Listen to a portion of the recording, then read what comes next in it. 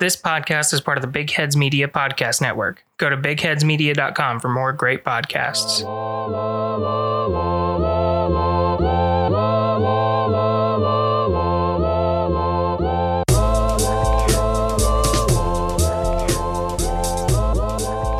Welcome, everybody, to the Skeptical Skeptics Podcast. I'm RJ Metzger. And I'm Rachel Metzger. And this is episode 68, 2 away from a special that we have yet to figure out what we're going to do. But it's going to be a good one. Get there when we get there. Yeah, we have several options. We're excited for that. We have nothing else interesting happening either. It's just going to be the special in 2 weeks. Anyway, you got anything to talk about going on in your life? No. Nothing at all? No. I don't have anything either. Yeah, all right. Well, in the news, we've got Skinwalker Ranch Season 2 is coming out tonight, actually, which is only Tuesday because we're recording this hours before it's supposed to go out because we're the worst. So pretty much when you hear this, May 4th, whatever, May the 4th be with you, is when it's coming out.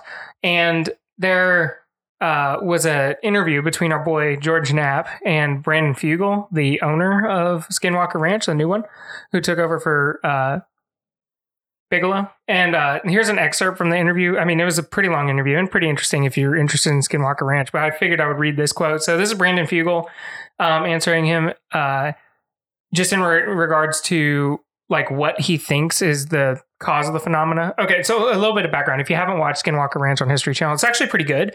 Obviously, it has the same hokey History Channel crap like always, where they overplay some stuff, but the legitimate evidence that they're catching is interesting. And it's to Brandon Fugal's point in this interview, it's he told them hey, I owned the ranch for 6 months before anything even happened, right? You're not necessarily going to catch anything. Right. But then that also goes along with, he knows every time that they bring new people to the ranch, stuff happens, it gets reactive to people. Okay.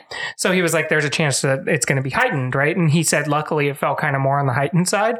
But anyway, it's a good show. I think you should check it out. Like I said, ignore the weird random overacting and really just pay attention to what they catch. Because this is one of the and to Fugal's point, he's a millionaire, right? Maybe even a billionaire. I don't know, but he's super rich. And he has spent so much money on this. He's built a weather station. He's put seismographers out there. It's under video surveillance 24/7. He has a full-time staff. He has staff that live on the ranch just to catch stuff. He has an anthropologist out there. He has biologists out there. He has Geiger counters, everything, right? Wow. They've caught everything from moving radiation to a bunch of UFOs, constant UFOs, lights emanating from the ground shooting upwards. Oh, wow. A ton of stuff. And this is on the show, right? Yeah. And so like I said, he's just devoted, dumped money, just piles of money into just figuring out which is what Bigelow was doing before, right? But now, he's televising it, which is really cool. So anyway, he says, so the question was essentially, do you know, or do you have a suspicion on what it is that's causing this at the ranch, right? He says, yeah, I mean, people ask me all the time on a daily basis, do you believe that it's visitors from other worlds or other dimensions of reality or spiritual phenomena? My honest answer is yes. I believe that what we're seeing is really evidence of all of the above. And there may be a chance that it's all interconnected in some way that we have yet to really understand. I mean, right now, I think for the first time ever, we're documenting the phenomena in a really powerful and compelling way. The evidence that we've been gathering, everything from videographics to photographic, correlated with electromagnetic anomalies, acute medical episodes. I mean, when you add up all the correlating evidence and data that we've been gathering and carefully cataloging service to this effort, I challenge anyone to come up with a comparable effort or anything that even comes close to what we've been accomplishing out at Skinwalker Ranch. And I don't say that arrogantly. I say that as a proud father to a degree, whatever. The reason why I thought that quote was interesting was just in the sense that I do think that he's cataloging stuff at a level that no one else has. Let me caveat that while being open to the public. Yeah. Because Skinwalker Ranch was in the control of the government for a long time. Right. Where they did very similar efforts. But I mean, he's, like I said, he's doing the same thing, but is open to the public. And it's very different. And so I do think that it's really interesting that despite all the evidence and all the various styles of things, they aren't even close to narrowing it down to one thing, that's the thing of Skinwalker Ranch, right? For over 100 years, it's been a lot of stuff. Mm-hmm. Bigfoot, UFOs, ghosts, poltergeists, skinwalkers. And I think that's interesting that it still hasn't been narrowed down, right? Then here's a quick follow-up. So George Knapp says, have you asked yourself maybe late at night when you're alone, is this a solvable mystery? I mean, you've been documenting phenomena and you might go 10 years documenting more. Ultimately, we may never know what the answer is. Fugel says, sure, but I'm convinced that this is truly the greatest science project of our time. The opportunity to prove that we're not alone in the universe, whether that be that we're a part of multi-dimensional reality, we're dealing with interdimensional phenomena, or that the veil is thin to other dimensions or worlds, whether that be a portal or wormhole that may exist on the property. I think we're documenting hard evidence that may truly be at work here. I find that all very inspiring, and it continues to drive the investigation. I just thought that was cool. That's really interesting. Yeah. So check out season 2. If you haven't seen season 1, check it out. Like I said, it's a pretty good show. So, yeah.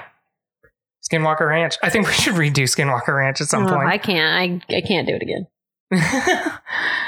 Bring back bad memories. Yeah. Okay. What are you talking about this week?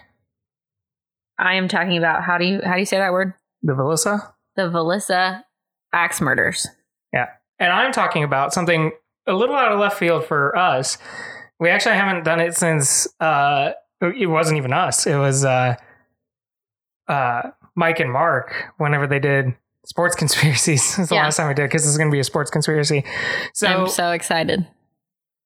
You're going to like it. We'll see. Chill. In game 1 of the Eastern Conference semifinals between the Wizards and Celtics. No, I'm already gone. What sport am I talking about? That's the Wizards and Celtics? Yes. I'm not guessing. I don't like guessing. Come on, you know this. The Boston Celtics. I have a gut feeling that the Celtics are basketball? Yes. Okay. Good job. So anyway, in game 1 of the Eastern Conference Finals, which is like the game right before, or no, this is the semifinals. So it's in the playoffs, 2 games before you go to the finals, right? So essentially you're in a tournament. Okay. Okay.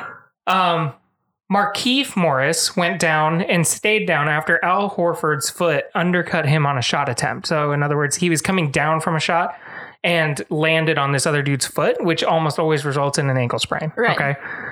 Especially for these tall, lanky dudes. But then 2 nights later on Tuesday night, Morris played the best game of the playoffs or his best game of the playoffs, hitting his first 4 field goal attempts and finishing with 16 points, 6 rebounds, and some pretty assists, and showed no signs of injury. Okay. Now, perhaps Markieff just made an amazing recovery, or perhaps it was Markieff's identical twin brother, Marcus, who plays for the Detroit Pistons, who were already eliminated from the playoffs, dressed up as Markieff. Okay. Which one, though? Huh? Which one do they think was the twin brother? So they think the injured one went down, and then they switched because so that he could still play. Yeah, because the other one his team was already eliminated. Yeah, right. So he was sitting at home doing nothing. Okay. So, by the way, I'm getting this from The Ringer, and I am reading parts of it verbatim just because it was well written. It's a comedy style of delivery for sports, so I thought it'd be good. But anyway, so that's where I'm getting it from. So there are 2 types of identical twins. First, there are those that don't appreciate the constant comparison to the person that shares their physical appearance and forge unique identities, like Brooke Lopez. Okay, you don't know this because of sports, but this one's pretty funny, even though you don't know. Sorry, but the other sports fans will get this one. Or Tiki Barber playing running back and repeatedly dissing his teammates, leaving his pregnant wife for a younger woman, and comparing their clandestine relationship to Anne Frank hiding from the Nazis, and Rondé Barber playing defensive back and not making offensive comparisons. So Tiki Barber is a total douche, okay, and has been for forever. Yeah. And his twin brother Rondé just was always quiet and chill and easy to deal with. Yeah. But anyway, then there are the identical twins who make sure they do literally everything their sibling does, like the Bryan brothers, who became the greatest doubles tennis partners of all time, formed a band together, married women who looked the same, and discussed their investments while working out together. The Morris twins are definitely in that latter camp. They went to Kansas together, signed a package deal in Phoenix, and famously lived together and shared a mutual bank account. Their mom speculated that when they got married, they would live in the same house with their wives. And in 2015, that strategy backfired when Markieff agreed to a deal well below his market value to stay with his brother, only to look stupid when the Suns traded Marcus to the Pistons. So they were going to be apart anyway. Yeah. They rarely had the same opportunity to sub in for each other, because either they were on the same team or always played at the same time. They're talking about sub in, like as in switch jerseys.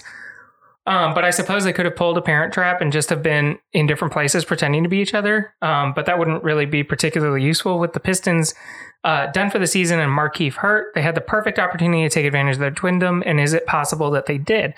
So point, they admit to having done this before. When the twins, if I was an identical twin, of course I would. Of course, there's no way. The plot thickens. If there are identical twins who have never done it, like, and you're listening, let us know because that blows my mind. When the Twins were on the Suns and Markieff got suspended for a game, a reporter asked Markieff about the prospect of playing in Marcus's jersey.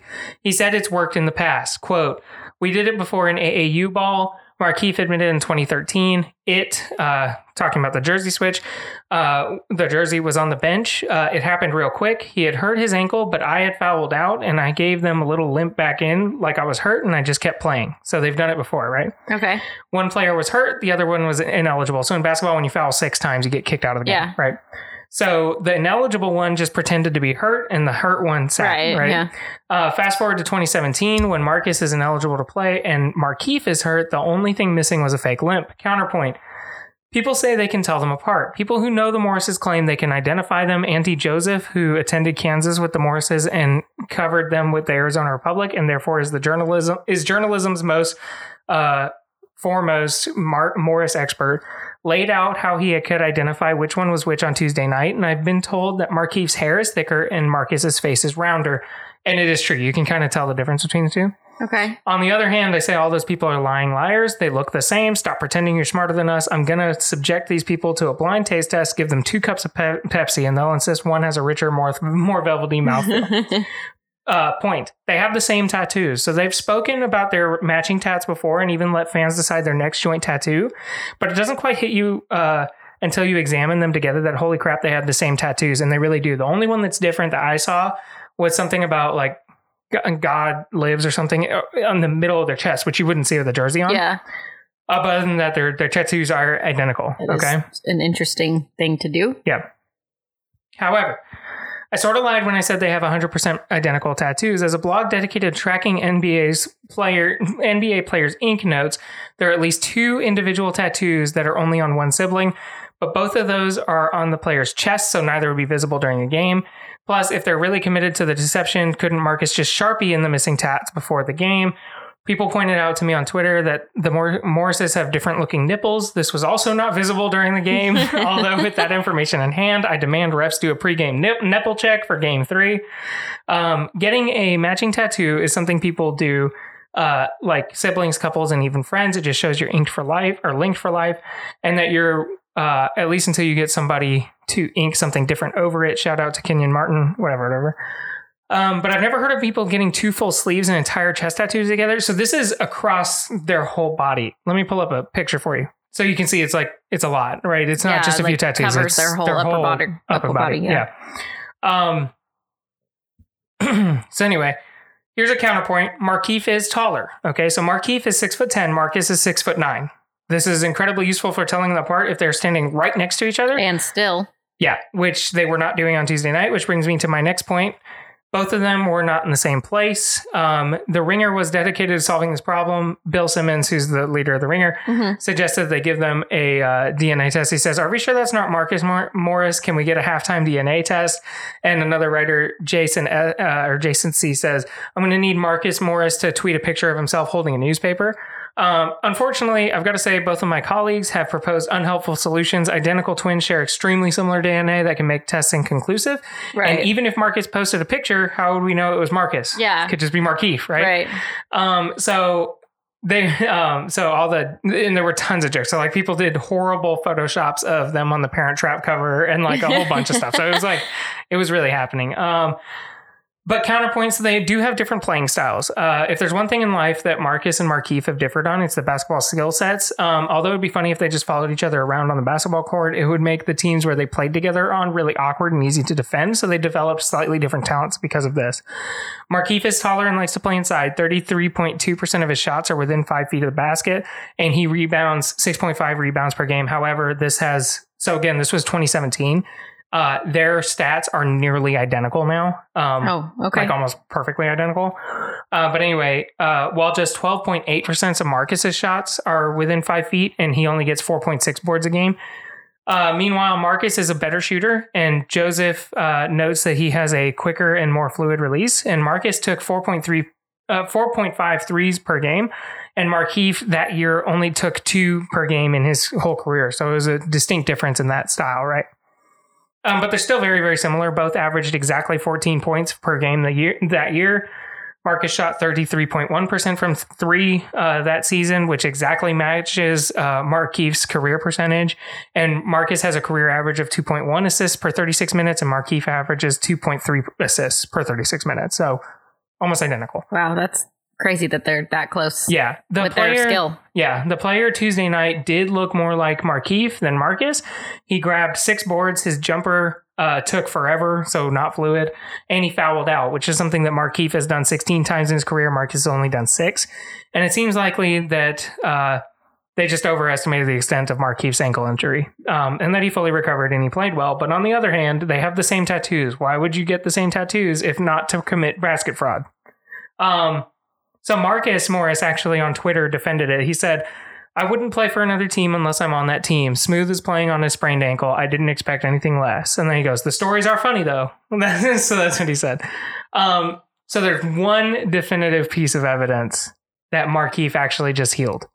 And it's that, and it took people like being internet sleuths to figure this out.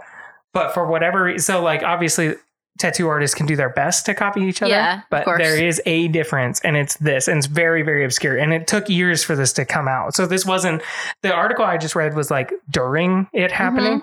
This took bloggers like forever to figure this out, but hang on 1 second and you'll see.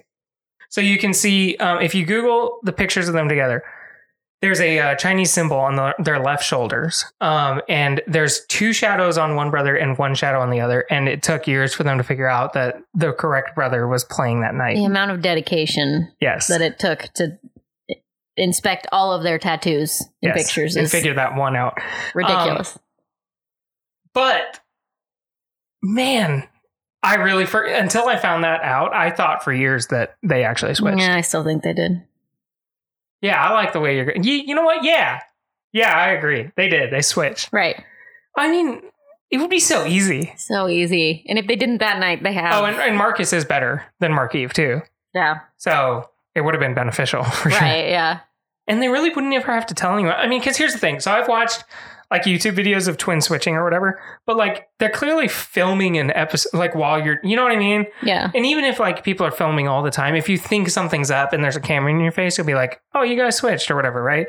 But like, it's what I've said all the time where like, you know, like whenever Will Ferrell would like go to Staples and just pretend to be an employee or whatever, like with the confidence that there's no way that's Will Ferrell, right? Like you would convince yourself, right? Of course you would. You know, something else. That's what I would think with this. Like, I don't care if you think you know the twin. If like this is the most important game of your year, right? Maybe for a lot of those players of your life. Like you're really going to sit down and be like, nah, you're not the dude. You know. Also, I'm sure some of his teammates, if he did it, knew and would be totally fine with that. Well, they'd have to know because the other one was still hurt.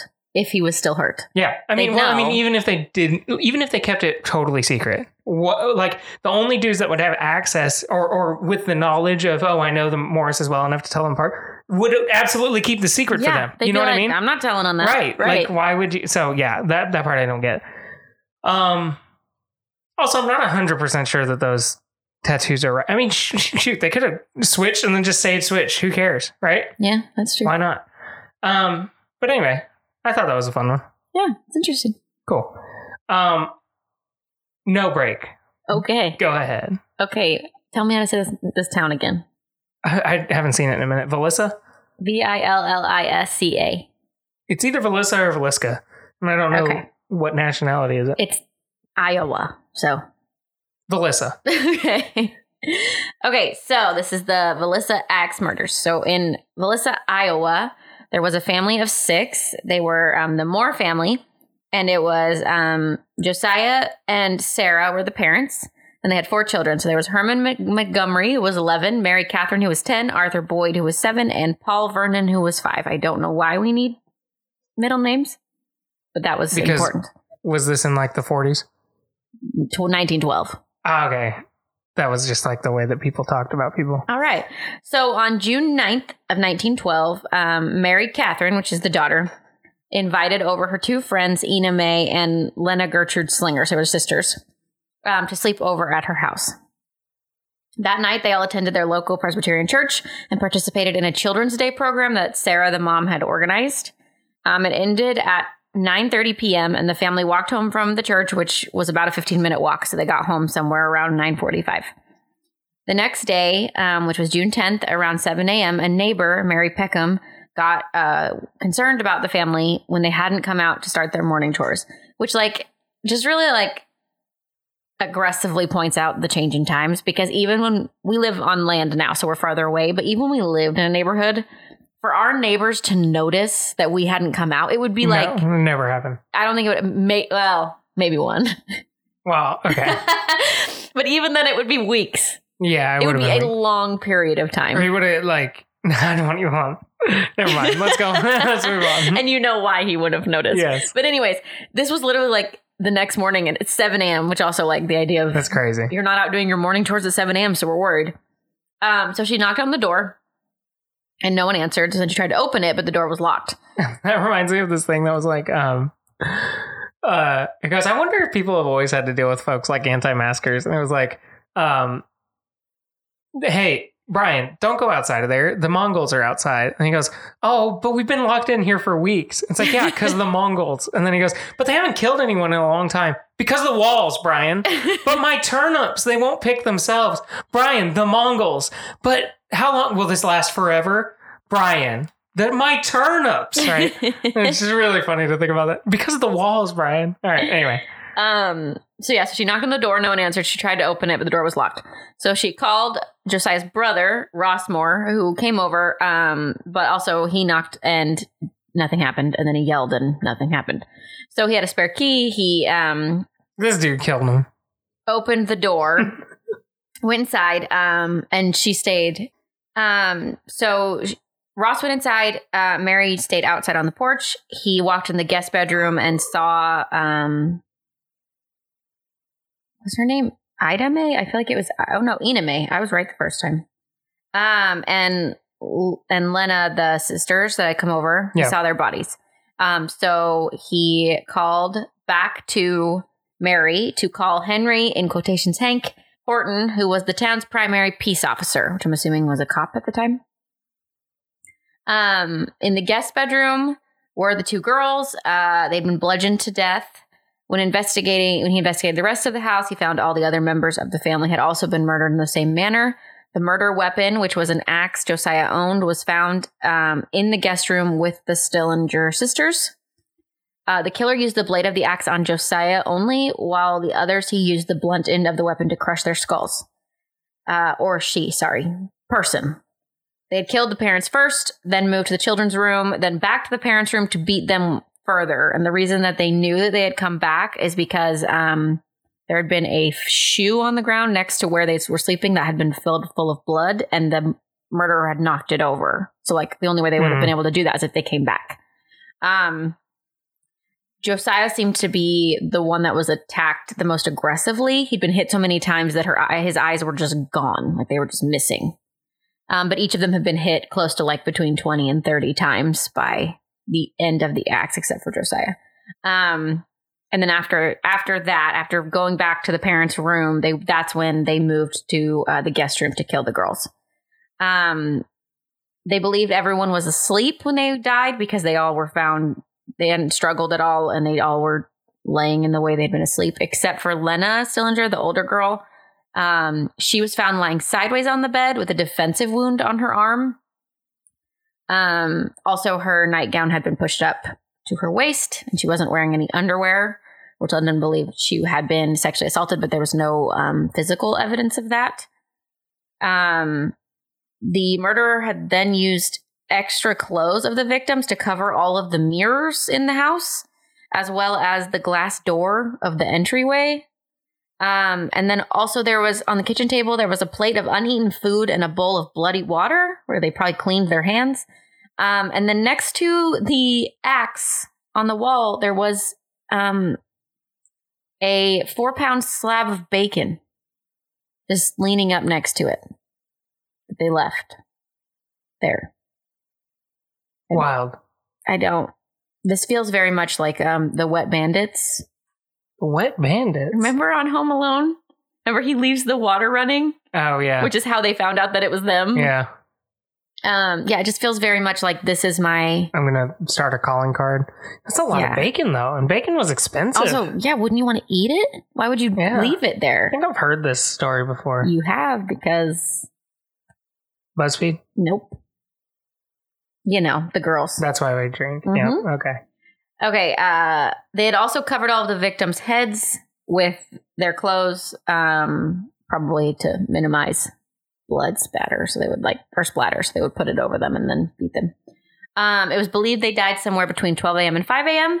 And when the house was searched, police found 2 cigarette butts in the attic that were fresh, leading them to believe the attacker waited there until the family fell asleep. Okay, so here's some of the suspects. So the first was a man named Frank F. Jones. He was actually the Iowa state senator. He had owned an implement store, which tell people what an implement is, RJ. Well, so I was saying I don't know the context, but implements are what you put on the back of your tractor. So I'm guessing it's like a hardware store. Yeah. That before Josiah had worked at, but he eventually left opening his own implement store. I think in this day and age, that just means tool store. Okay, tool store. So he had reportedly taken away important business from Jones. Also, there was rumors that Josiah had a sexual affair with Jones' daughter-in-law. Oh, snap. But there was no proof of this. So nothing ever happened with that. That was just like townsfolk people talking about it. So then there was William Mansfield, who actually some believed that Jones hired Mansfield to kill them. Really, the only reason is because they just keep wanting to tie the senator to it. That's really the end of it. Really, the only reason that Mansfield was brought in was because around this time there happened to be a lot of axe murders around Villisca. Thank you. Villisca. That were really similar to the Moore murders. It was believed that it was Mansfield because he was reportedly in the towns the night the murders happened. Okay, yeah. And he would clean that up. And anyway, he would back to my head. he would travel back and forth. He never stayed in one place. Yeah. Yeah, that's the dude.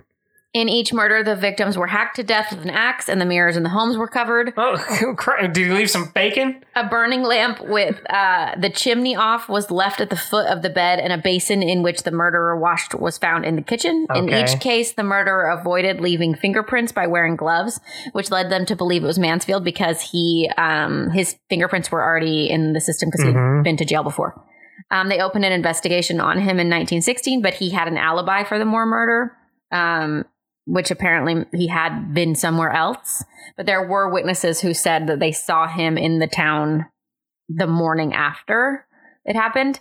And then, just a little fun fact. 2 years later, he killed his wife, infant, and also in-laws with an axe. Okay, yeah. It is him, but okay, anyway. Next was Henry Lee Moore. It was pretty much the same kind of thing. He killed his mother. And Henry's like, why am I even in this? And the senator's like, okay, I might have hired him, but to think I did it. Yeah, so Henry Lee Moore, he killed his mother and grandmother with an axe several months after the Moore's murder, and pretty much just because of all of them. So this dude too. So pretty much, yeah, because of all of the murders that were being tied together, he was brought up too. Oh my gosh. Sam Moyer was also another one. He was Josiah's brother-in-law, who apparently had been heard many times threatening to kill Josiah, but he had an alibi for the night of the crime. I'll kill you. That's you would be my primary suspect for me. He's just out there like, you son of a... I'll kill you one day. I'll kill you. And the last one, which may make you rethink some things about Mansfield, is Reverend George Kelly. So, it's him. He was a traveling minister who was in town on the night of the murder. He had been described as peculiar. He had also been known to have episodes as a child, is how they described it. He had been accused many times of peeping and several times of asking young girls and women to pose naked for him. So he was just, why he was a reverend who was also known as a creep, I don't really know. So on June 8th, 1912, so the day before, he came to the town to teach at the Children's Day service, the one they went to. And then he left town on June 10th between 5 a.m. and 5:30. So he was arrested and taken to court. And when he went to court, he confessed to the murders. But because of his mental illness, the jury didn't believe him. I mean, it's still probably Mansfield, but... So the following weeks, he started writing letters to police, investigators, and family of the deceased. It made everyone really suspicious, so they had a private investigator write him back asking for details of the murders. He replied in detail, claiming to have heard sounds and possibly witnessed the murders, but they still doubted it.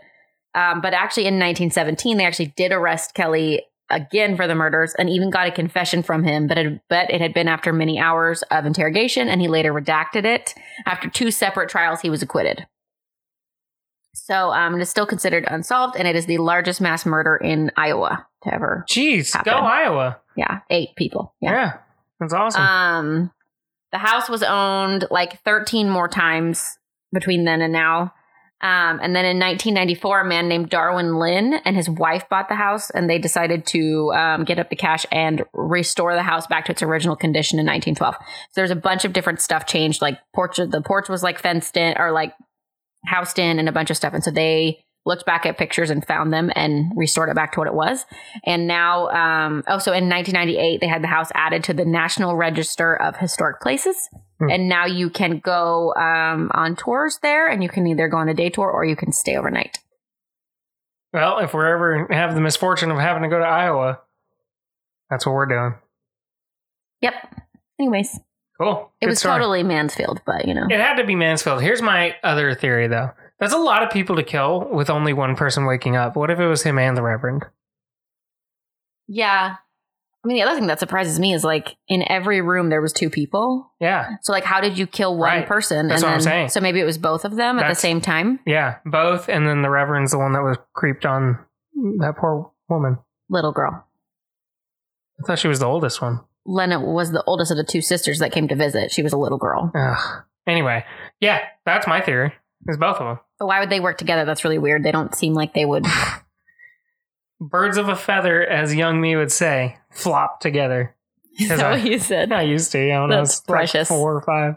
Birds of a feather flop together. Yeah, I mean, hey, just imagine. Anyways, okay, yeah. Who knows? It's sad, but it'd be cool to get to stay there. Yeah. And of course, if you'd like to, Douche Bagans has 100% has an episode on it. Does he really? Yes, of course he does. We're gonna watch it. All right, y'all. Have a good week. Bye.